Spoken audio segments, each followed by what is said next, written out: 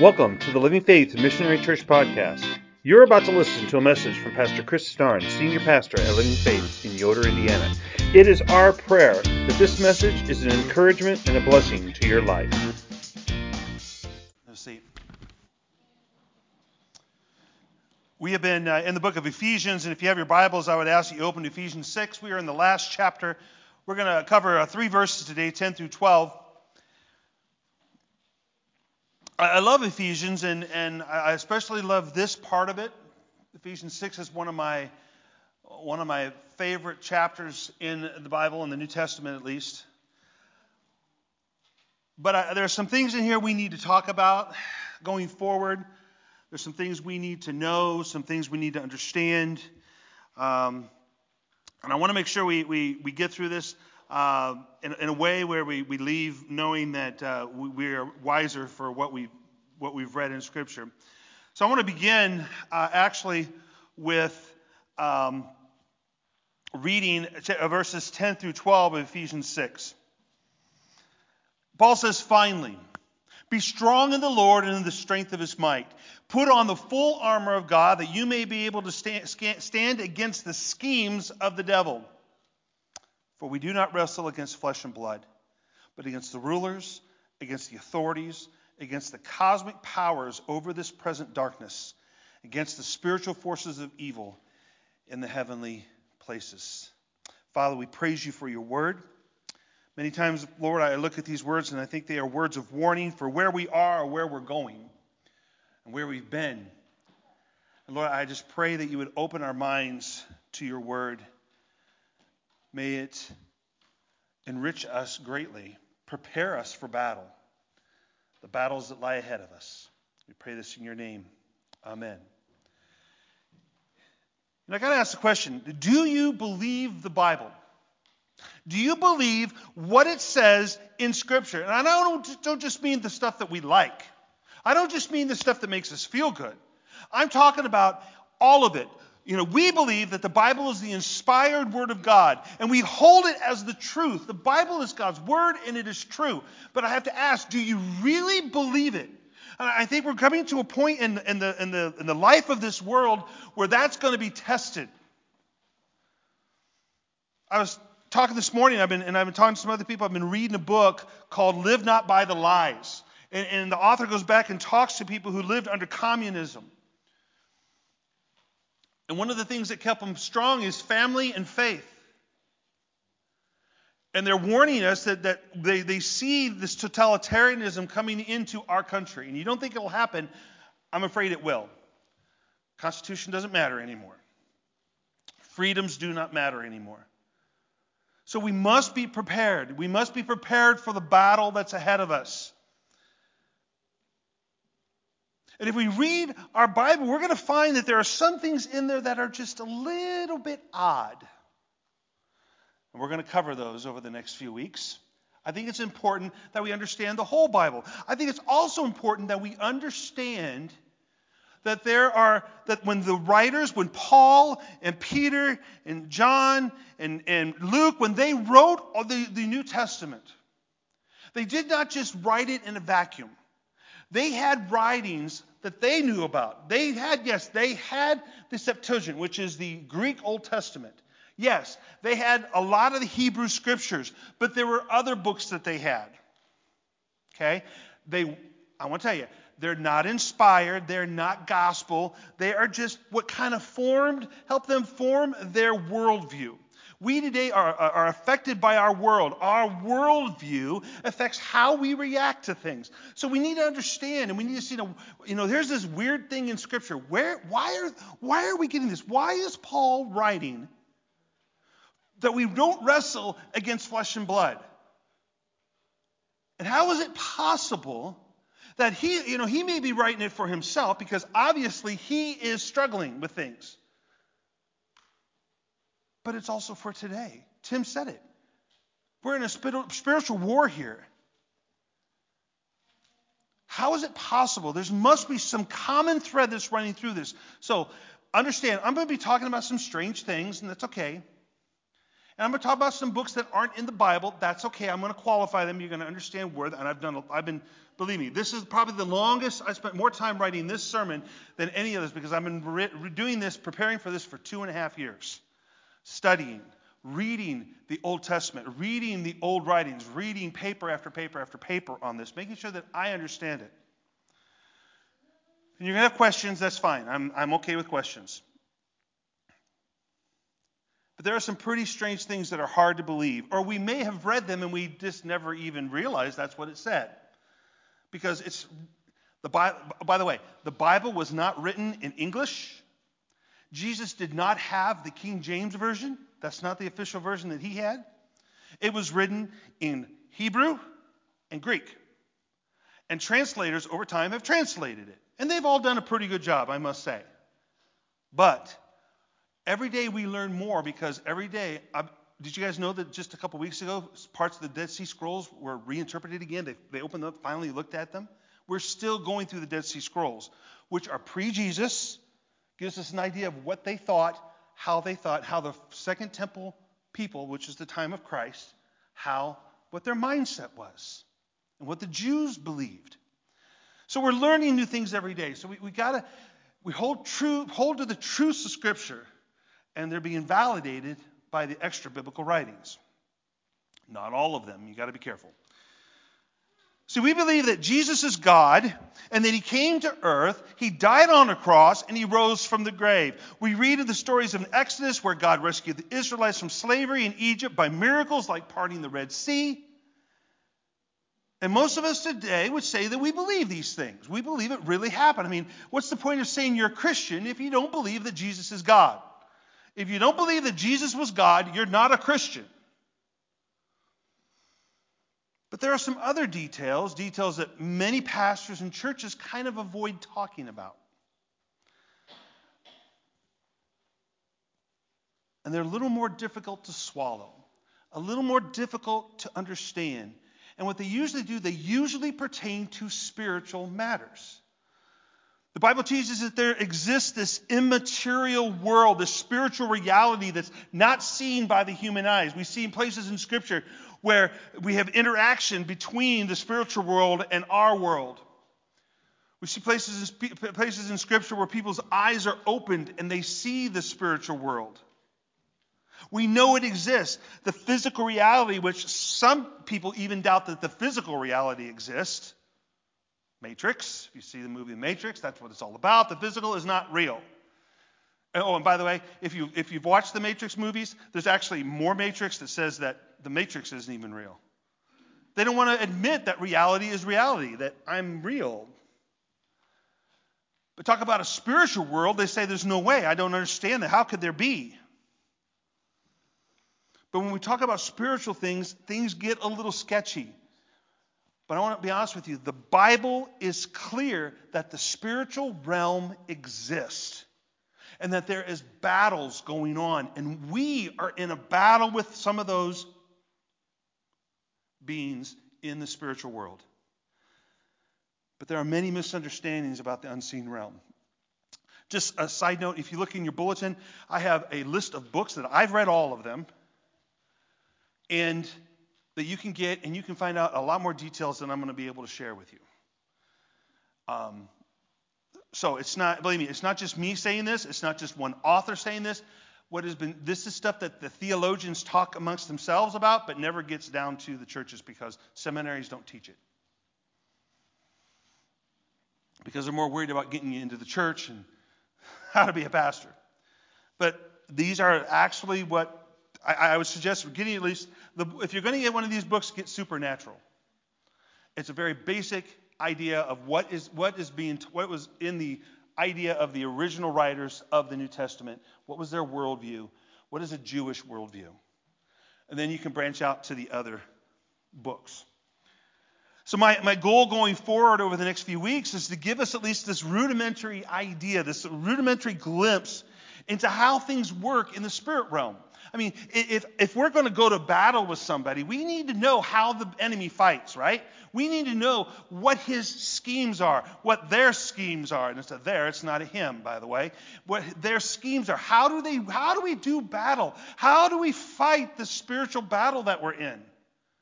And what amazing thing that as I've studied this, I've realized that we're doing it and we don't even realize it.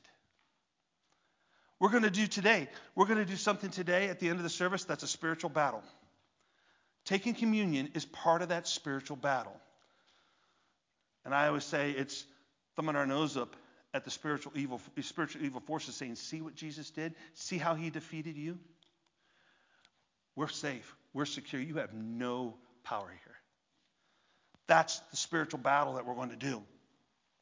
But I want us to get at least a basic idea of what happens in the spiritual realm. We're going to take scripture from the Bible. We're going to examine it in its original context, in its original language. That's important. We'll also be exploring what is called extra-biblical material that the writers of the New Testament would have used to form their worldview. I am not saying any of those are inspired. I'm just telling you that this is where they get the ideas, and I'll show you how they did that. I'm going to try not to nerd out on you too much. I sometimes can be a biblical, theological nerd because I love these terms, and I can say the Hebrew words, and I can't speak Hebrew, but I know how to say the words. But I feel it's important that we understand God's word. His whole word, not just what we like, not just the good stories. I love the story of David, and I love the story of the Exodus. But I mean, have you ever read Lamentations? Have you ever just really read it? Have you ever lamented? That's what we're going to do Thursday night. We're going to read parts of Lamentations. Have you ever read Leviticus and stayed awake and not been grossed out by all the different ways to kill things? There's a reason we have it, and we need to read the whole word. But I think if we do this, we're going to understand God's word. We're going to understand our place in his story, and we're going to understand our future and what the picture that we should have of the seen and the unseen world. Now, as we're going through these messages, I want you to know you can ask me questions, not here during the sermon. I would prefer not to. But if you have to, that's fine. After the service, if you want to ask me some questions. You can go to the church website. Now you can put the slide up. I think I got it in there. Or Sam, is it in there that has the website? Should be right after it, unless it didn't update it. That's okay. Don't worry about it. You go to the church website, www.livingfaithmc.info. There is, that's actually not it, but that's okay. I actually have a slide that has the phone number on it too. You don't have the updated one. There's a little block there that says Ask the Pastor. Click on that. I'll get a message. You ask your question. There's also a phone number that you can call. And I can't remember what it is. It's two. No. I'm looking for the phone number. This phone number, it's one moment. I set it up last night. It didn't get downloaded, but let me just go in here.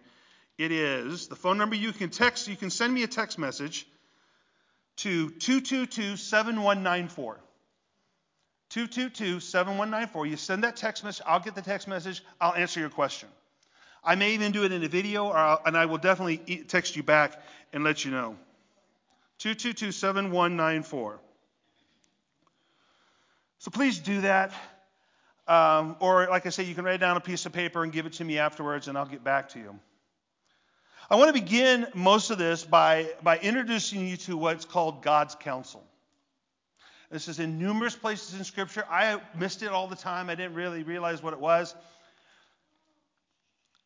And I want to begin with a story. I want to begin with the story of Ahab. Ahab was the king of the northern kingdom. The northern territory, it was called Israel. This is after the time of Solomon. The country split. You have Judah and Benjamin in the south, and you have the other 10 tribes in the north. And they had split. Ahab and his wife Jezebel were not exactly the best people in the world. They were not faithful.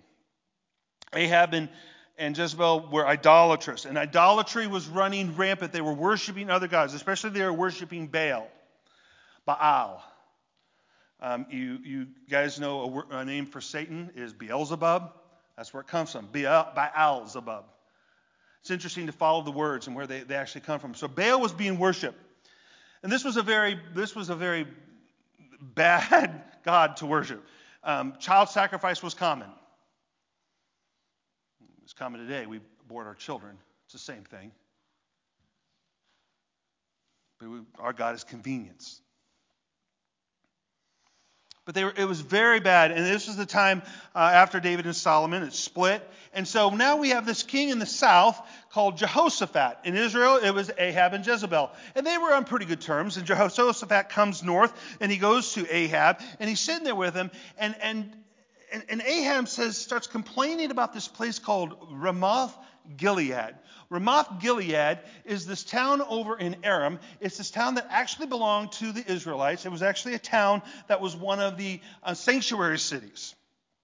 That if you killed somebody accidentally, you can run to that and the family couldn't hunt you down and kill you to get revenge. Sanctuary city. Read about it in the book of Exodus to understand it, but that was a common practice. So he was complaining because the Syria basically had taken it and had not given it back. And Ahab suggested maybe they should join forces together and they should go and they should attack. And maybe together, the southern kingdom and the northern kingdom could conquer and take the city back. Now, Jehoshaphat wasn't just going to do it without some advisement. So he said, well, can't we ask God if we should do this? Well, the problem was that in the northern kingdom, there wasn't really very many prophets of Yahweh. And I'm going to try, as I say these, when I talk about this, I'm going to say Yahweh. Yahweh is God's divine name. If you see YHWH, they don't put the vowels in because it's an abomination for a Jew to say Yahweh, to say it and to write it. So it's his divine name. So Yahweh, there's only one actual prophet of Yahweh. All the other prophets are prophets of Baal. So Ahab calls his prophets of Baal and say, should we go to battle and will we win? Well, they start cutting themselves and doing all the crazy things they do. And what ultimately happens, they say, well, yes, king, you should go because you're going to win. The problem was that they were only telling Ahab what he wanted to hear. And Jehoshaphat says, well, don't you have a prophet of God? He's like, yeah, Ahab, there's this one guy. His name is Micaiah. He never says anything good about me. I don't know about you, but if there's someone who never says anything good about me, he's probably the correct person to be advising you. So Jehoshaphat convinces Ahab to call him, and Micaiah comes, and this is what he says. And we're in 1 Kings 22. And Micaiah has a vision. It says, and Micaiah said, therefore, hear the word of the Lord. I saw the Lord sitting on his throne, and all the hosts of heaven standing beside him on his right hand and on his left. And the Lord said, who will entice Ahab that he may go up and fall at Ramoth Gilead? You notice here that God had predetermined that Ahab was going to die at Ramoth Gilead. But he asked his council, who will entice him? One said one thing, and another said another. So they're discussing it. The heavenly host, the beings that are in God's council, are discussing how they are going to entice Ahab to go to war. And a spirit came forward and stood before the Lord, saying, I will entice him. And the Lord said to him, by what means? Now this is interesting because God knows everything, but he includes his counsel in these decisions. And he said, I will go out and will be a lying spirit in the mouths of all his prophets. And he said, you are to entice him, and you shall succeed. Go out and do so. Notice, God decided what was going to happen ultimately, did not decide how, allowed his counsel to decide, and then said, yes, that'll work. Go, do it. Now, therefore, behold, the Lord has put a lying spirit in the mouth of all these your prophets, and the Lord has declared disaster for you. And Ahab says, well, there you go. See, he never says anything good about me. Let's go to war. They go to war. Ahab is killed. Exactly what Micaiah said was going to happen. The exact same thing that the Lord said would occur. But God had made the decision. God is sovereign. He knows all. He made the decision that Ahab was going to die, but he didn't decide how. He knew how. It's get confusing. We'll talk more about this as we go along. But he allowed his counsel to help make that decision. The Bible wants us to believe that God meets with a group of spirits, his counsel, and they decide how something is going to happen on earth. Oh, and by that way, that's exactly what happens, whatever they decide. Now, I want you to understand, this is not the only place we see this. This is not just some crazy, Micaiah wasn't just making this up. This is what God told him. God doesn't lie. This is what happened in the spirit realm. God has a counsel. We see it. We see it in Revelation. What do you think John sees when he sees the vision of heaven? He sees God's counsel. We see it in other places. These verses in 1 Kings are not the only place it happens. We'll explore some of these other verses in a moment. But we must understand that the members of God's heavenly host or his council are not just some insignificant or peripheral thing that are unrelated to any other part of the Bible. This is important that we understand that God has a council. He has a council. They're an integral part of the story of creation, of history, and our story as humans. In fact, they play a central role in all of that. But we must be careful not to read past and ignore these parts of Scripture because they seem odd. If part of Scripture seems odd, it's probably very important. And we need to explore it more. We need to understand, what were the writers thinking when they wrote this? Why did they put it in here? Why did God allow it to stay? What did the first century church think about this? These are things we have to think about. And these are things that theologians have been discussing for decades. We don't hear about it because we don't read their papers. Believe me, you do not want to read the papers that a lot of theologians have put out because they are boring. I've read them. They're boring. But they just talk amongst themselves. But these verses contain more important details about the unseen realm and its intersection with our realm.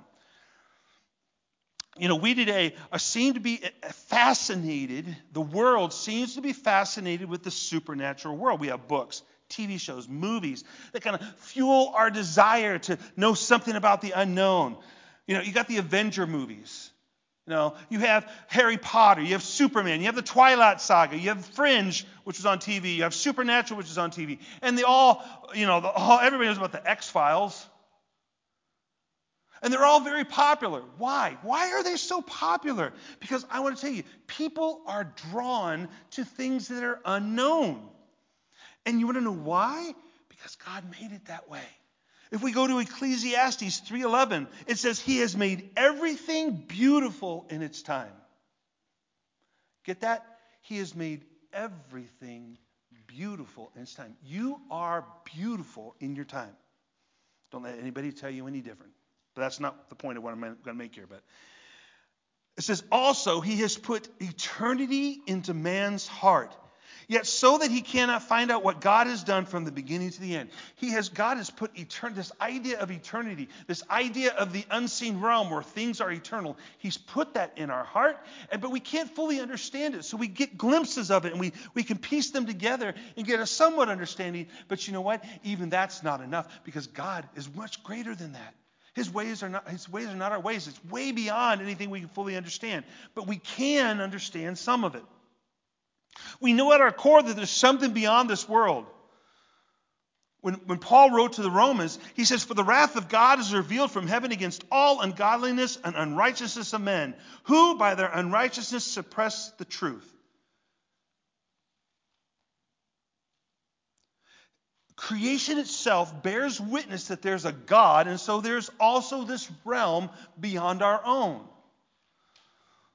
The stories that Hollywood gives us about the unknown seem to capture our imagination so much more than what the Bible does. And you know what? I don't think it has anything to do with the special effects. If they just take the Bible and they make it like the Avenger movie. No, that's not the problem. Because what the church has taught over time has been, kind of boring, to be honest with you. It's not that the story is boring, it's that we don't want to tell you everything, because we tell you everything, you might understand it.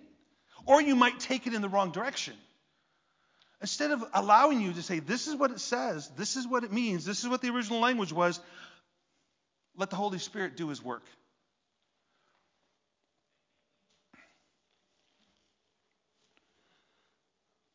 Sometimes the church has even emasculated the unseen supernatural world, rendering it powerless. I hear stories of people coming into a church and the pastors will say, well, we're in Genesis 6 today, but we're just going to skip this part because it's too weird. Really? We preach all of Scripture. All of it. I may say I don't understand some of it, but that's okay. So what we think we know may not be true. There's a lot that we've been taught and imagined about the actual unseen realm that isn't true. By the way, angels do not have wings. Did you know that? Now, you say, well, what about the cherubim? Cherubim are never described as angels. They are a separate creature. Angels don't have wings. Now, what does that matter? It doesn't really. But you must understand that we're taught these things and we don't actually look into the details of it. In fact, angels are always described in human form, and the cherubim are described in animal form. They're a separate creature. Demons do not have horns and tails. If you really want to find it interesting, you can go back, you can study where that all comes from. And by the way, they're not trying to cause us to sin, because we do that pretty good on our own. Now, there are some creatures in the heavenly realms who do influence us and try to get us to sin, who tempt us. Satan tempts us. But demons aren't going around trying to tempt us. There's not an angel on this shoulder and a demon on this one talking to me. Okay? Doesn't happen. Makes for great Hollywood. And while Scripture does describe demon possession in just awful ways, and awful meaning it's terrible when somebody is demon possessed. Intelligent evil in the unseen realm has much more sinister plans in place than to go around and make us sock puppets. Demon possession, we're going to talk about demons. I'm trying to decide if I'm going to do a whole sermon series on the evil and a whole sermon day on evil and the whole sermon day on angels. I might do that. But understand that there are demons, they do possess people, but there are rules, there are things, there's reasons why, and we'll get into that as we go along. But they are pretty sinister, and there's a bigger plan in place. We must understand that the gods, and when I say gods, I mean little g gods. These are not God. I'll talk about that in a second. But gods are real. Remember in 1 Kings, the vision that Micaiah had. The Bible says that God has a task force of divine beings who carry out his decisions.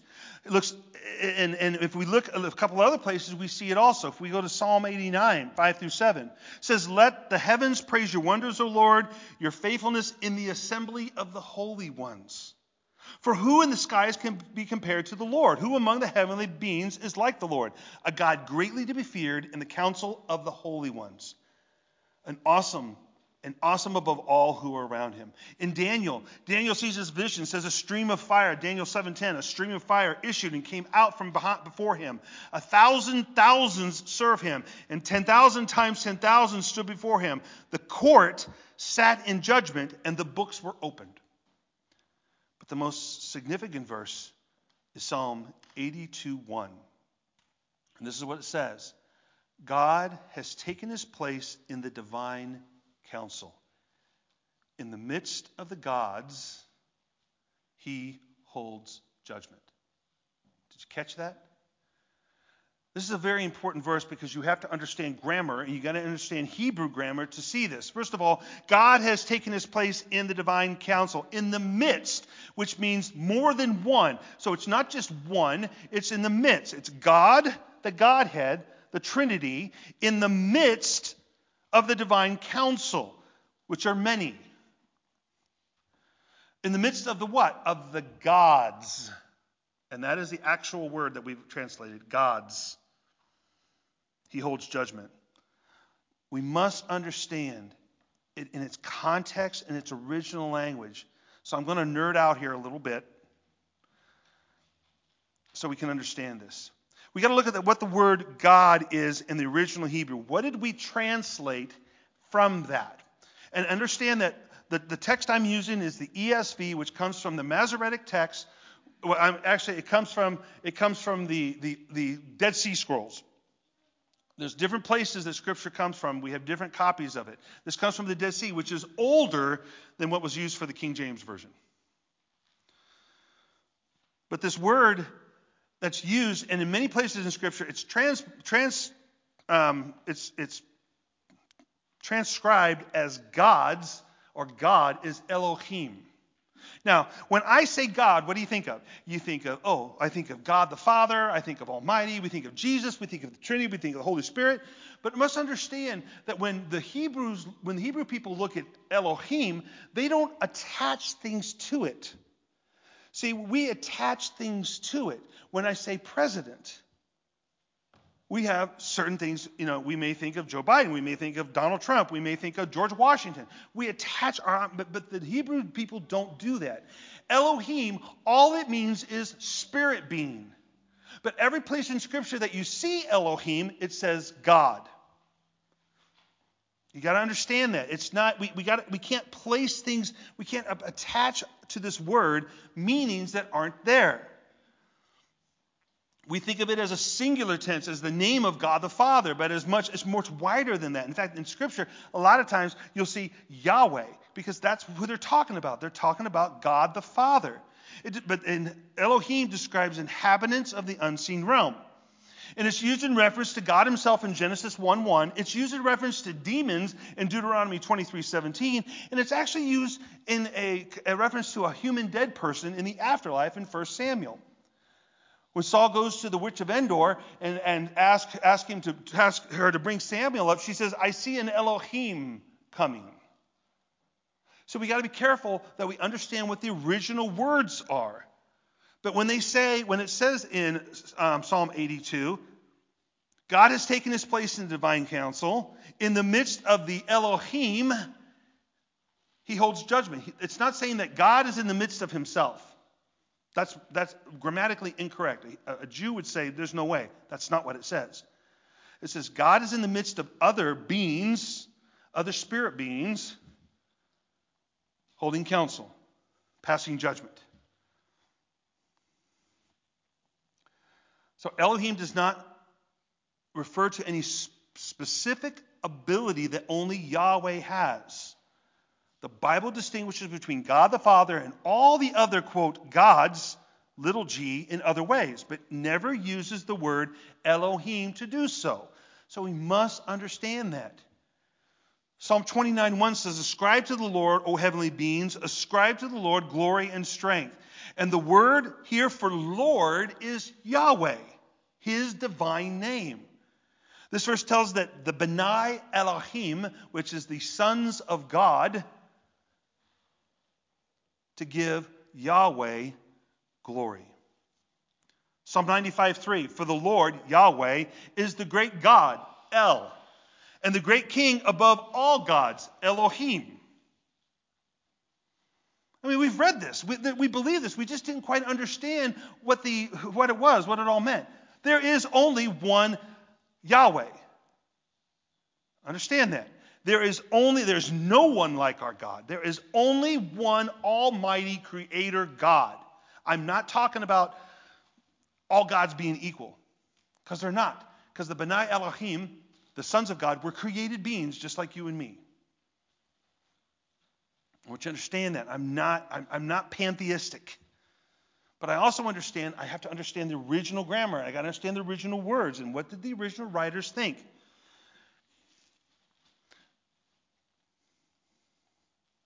The Bible is clear that Yahweh, God the Father, Creator God, has no equal.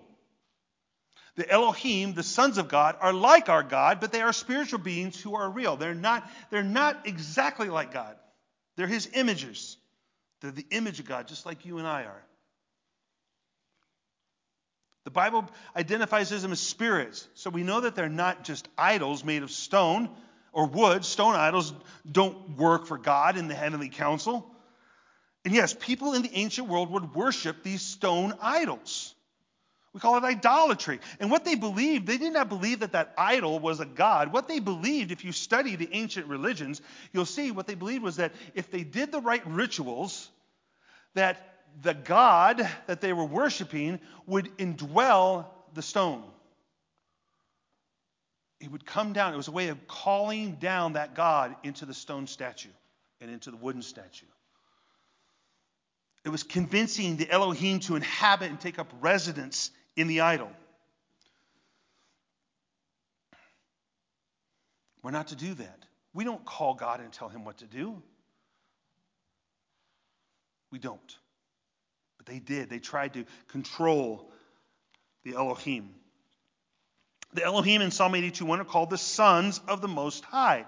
We also see this in the book of Job. If we go to Job 1:6, remember I said that the council was integral to the formation, the creation of the world? Look what Job 1:6 says. It says, now there was a day when the sons of God, the Benai Elohim, came to present themselves before the Lord, and Satan came among them. We'll talk about Satan later. But Satan's among them. The Benai Elohim, the sons of God, come. And then in Job 38:7, we find that they were present at creation. When the morning stars, which is the angels, what we think of angels, we'll talk about that too, sang together, and all the sons of God shouted for joy. When God created everything, the sons of God were there. The Elohim were there. And what did they do? They shouted for joy at his creation. And since God created them, he calls them his sons. You and I are sons and daughters of God if we believe in Christ. Why? Because who created us? God did. The Father, Yahweh, created us. He calls them his sons. He uses family language. But God is more than a father. He's a king. He has dominion. He reigns. And reigning is a family business. God is Lord of his council, and his sons hold the next highest rank because of their relationship with God.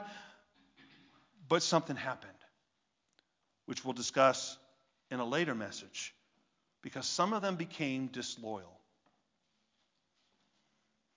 Now, you might be thinking that the council is just full of angels, but the term used for angels in Hebrew is malach, and all that means is messenger. Do you know that an angel, the word angel, is not a description of somebody? It's their job. It's a messenger. That's what that word translates at in Hebrew. They're messengers. They're messengers for God. That's their job description. It's not a proper name. Understand that all malach, all angels are Elohim, but not all Elohim are angels. Not everybody is a messenger of God. Not every Elohim, not every spiritual being is a messenger of God. It's a special task that he gives them. We see Gabriel. Gabriel is a messenger. At that time, he is holding that job position of malach. Michael has been a malach. Those are the two we know of in biblical definitions, as far as by name. In Daniel, we see the sons of God are given another name. They're called watchers. Nebuchadnezzar is, the story, Nebuchadnezzar is punished, and he begins to eat like a bull, like a cow. He starts eating grass all the time. This is what it says. The sentence is by the decree of the watchers in Daniel 4:17. The decision by the word of the holy ones, to the end of the living may know that the Most High rules in the kingdom of men and gives it to whom he will, and sets over it the lowliest of men. It says the sentence has been handed down by the watchers. The watchers are the Elohim in God's council. They're called watchers because they're forever watchful over the affairs of humanity. They don't sleep. In some instances, God decrees what will take place, but he gives the council freedom to determine how it's going to happen. And if we go to some of the extra biblical writings from the first century, we'll find out that they believe that the watchers are recording everything we do. There are multiple books we find in Scripture, not just the book of life. And everything we do is being recorded because they're watching us. You think your mom and dad watches you. They have eyes behind their head. Imagine. Spiritual beings watching us and recording what happens. So, Every time I do these sermons, each week, I want to come down to a point of why does this matter? Because you may be thinking, who cares? Who cares what's going on up there? Well, I obviously said the first time we need to know who we're fighting. And we're going to talk about rebellion next week. It's Mother's Day. What a perfect time to talk about rebellion, right? But why does this matter? First, there's a lot going on in Scripture than we might think. If we do a little more digging and dig a little deeper into the original language and the original worldview. It's going to become even more important as we look at what the worldview of the New Testament writers was like. Next week, you'll see that we're going to talk about the book of Enoch. You're like, oh, I've never heard of that one. Or you might say, yeah, I've heard of that. Did you know that both Peter and Jude reference the book of Enoch? Now, why? Why? Not because they thought it was God's word, but because it formed their worldview. And if it's in Scripture, it's important. So I think we need to look at it a little bit. I've read it. It's one of the books that's on your list. That's a pretty decent one. As with anything, you got to be careful. That's why I've read all those books first, to make sure there's nothing in there that shouldn't be in there. But it's going to be important as we look at the First Testament, or the New Testament, in the first century church, and what their writers, what their worldview was like. It'll bring, and the thing is, if we do this, and when I first started studying this, I've read Scripture all my life. I've been a Christian since I was 12. And I've read the Bible multiple times. But when I looked at this and said, oh, there's a council. Oh, there are other spiritual beings. Oh, this is what they do. My eyes were opened. And now everything has a richer context than it did before. I can't completely understand it and explain it, but I can tell you that my reading of Scripture is more vibrant now that I understand where they get some of the things that they write in the New Testament. It's going to bring Scripture to light, and it's going to answer many questions, especially if you start studying about angels and demons and unseen realm and all of that. Second, how God deals with his heavenly family, the council, is how he deals with us. He deals with us the same way he deals with his unseen realm family, his spiritual family. His earthly family, he's going to deal with us the same way. Think about it this way. Why does God have a council? Why? He doesn't need one. Does God need? God's all powerful. He knows everything. He can make every decision and it would be perfect. Why does he need a council? He doesn't. So why does he do it? Because he wants to. Was God lonely when he created humanity and created the earth? Was he just lonely? No. He was in perfect relationship with the Trinity. God the Father, God the Son, God the Holy Spirit. They're all there. Why did he create us? Because he wanted to. He has a council because he wants one. He doesn't need one. He chose to create the Elohim, the spiritual being, and he chose to involve them in his creation. And in the same way, he doesn't need us. He chose to do so. He could proclaim everything. He could proclaim that everybody in this room is going to be a believer. He can say, you now, boom, now you know everything about Scripture. Instantly. Back to the Matrix. Download. He could download to our brains everything we need to know, and we would believe, and would be no problem. But why does he include us? Why does he tell us to go and make disciples of all nations? He wants us to be part of it. He loves us. He wants to. He wants us to love him because we love him, not because we have to and we're forced to.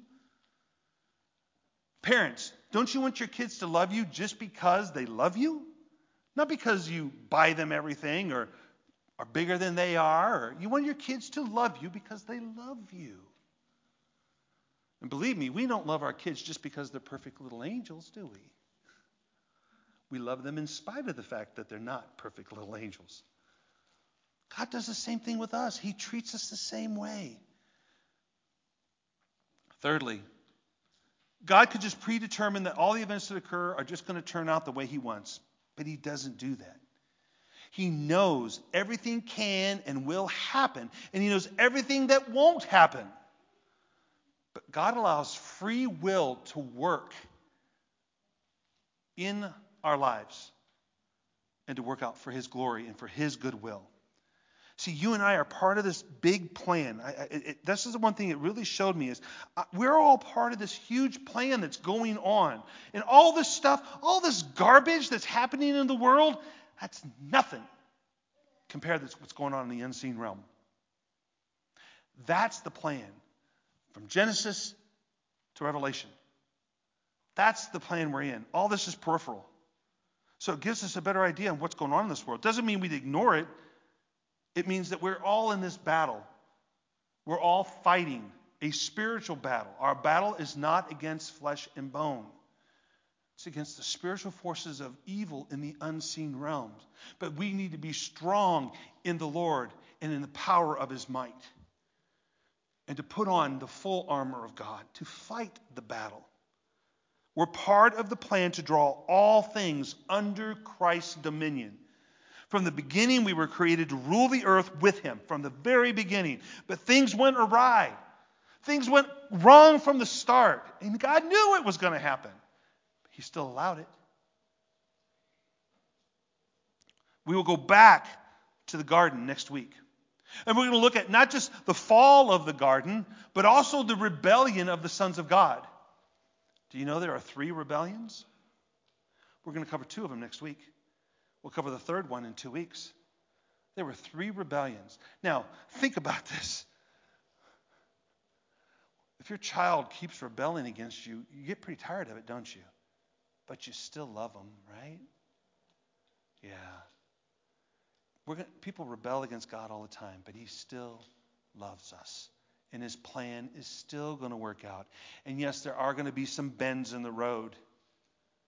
But you know what? If we keep our eyes firmly planted on God, and we follow the plan He has laid out for us, if we walk in the good works that He has prepared in advance for us to walk in, we'll make it through this.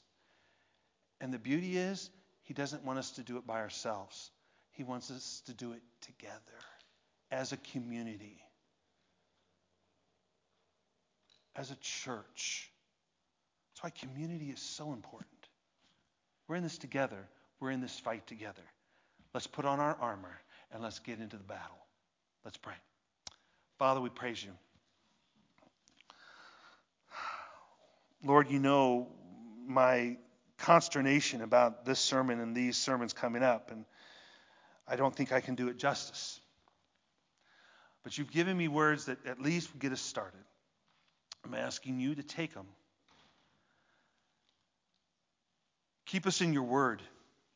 Lord, nothing I've said today is outside of Your word. Help us to want to find out more. Give us a desire, a hunger, and a thirst for You. Help us to be ready for battle, Lord. Just because we're not fully suited up doesn't mean the battle's not already raging around us. Help us to have our eyes firmly planted on You as we fight this spiritual battle that we're in. May we do honor to You as You draw everything under Christ, ultimately for Him to rule on earth and us to rule at His side. We praise You. We praise You that You created us for this time. You make everything beautiful in its time. You see us and You see, man, what a creation. It was very good.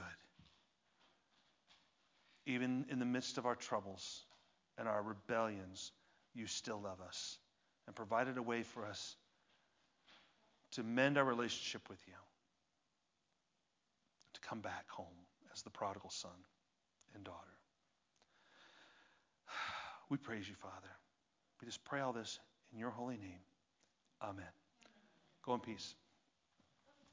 Oh, wait a minute. Communion. Whew. I tell you. See, that's part of that spiritual battle that goes on. But understand that when Jesus was here, He was fighting this battle. He was, and it's interesting as you read that. In one of the books, if you read Reversing Herman, is interesting.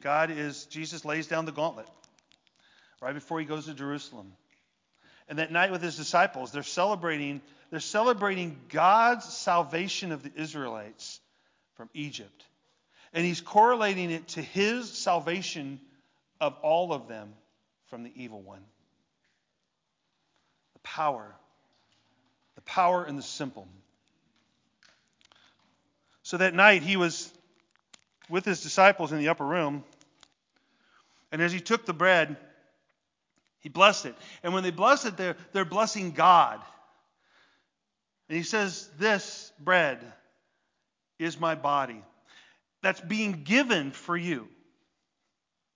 See, this is part of the spiritual warfare that we're in. And this is part of the battle right here, what we're doing right now. We are saying to Satan, look, Jesus freely gave his body for us. And he says, take it and eat it.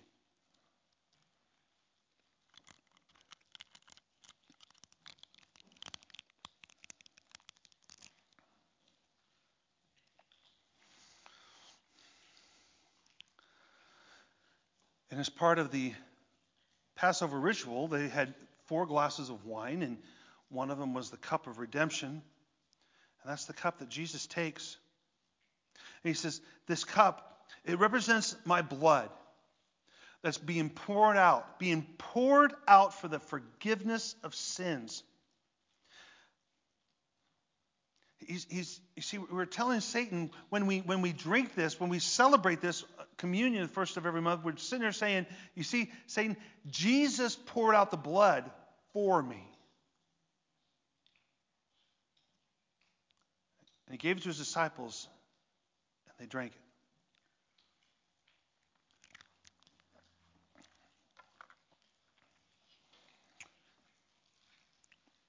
And what we just now did, is spiritual battle. Because we're reminding Satan, you thought you won, but Christ rose from the grave. He won. You're defeated. We're still battling you. The war has been won. The battles are still raging. We've just done spiritual warfare. May we be blessed. May we be blessed by the warfare that we do. Amen. Go in peace.